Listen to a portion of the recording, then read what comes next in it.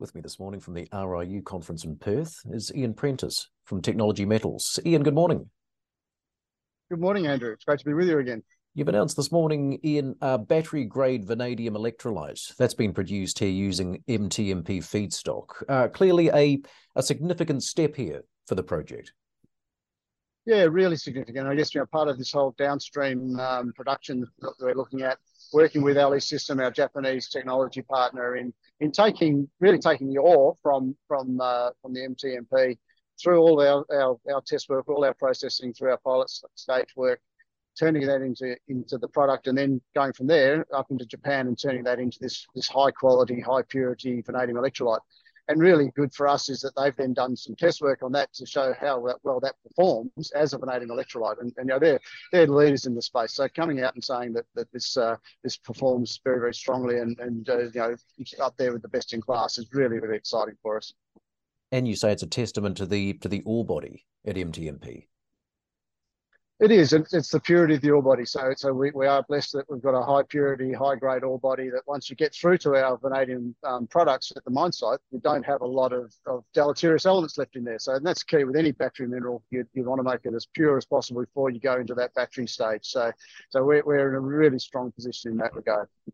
So the production here, Ian, of this vanadium electrolyte, that's a key component of the feasibility study. How's the study coming along?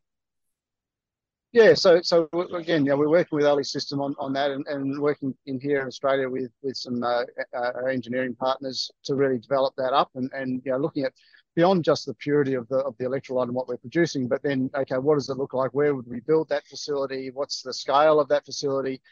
Really designed to be part of this growing vanadium battery sector. And so, we are very strongly of the view that we can build a really good, efficient, high purity vanadium electrolyte facility here in Australia that will support the growth of batteries coming into this market. And I guess that ties back into where LE System fits within our strategy as a business partner, because LE System actually have their own very large scale vanadium electrolyte production in Japan.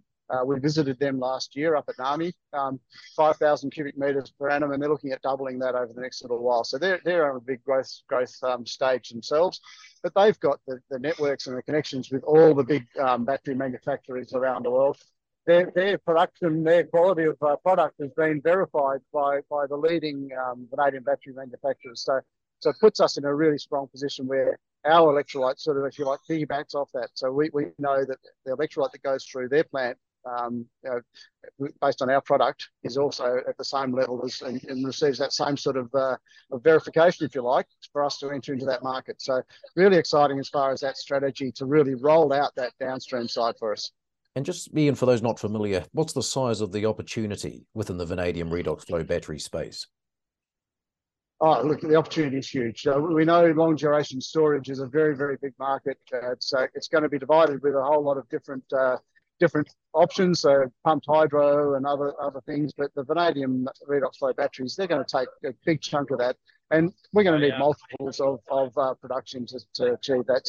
So we've got some data that's come out from CRU showing that by 2040, over 70% of vanadium consumption will be going into batteries. So it's a big change in the market.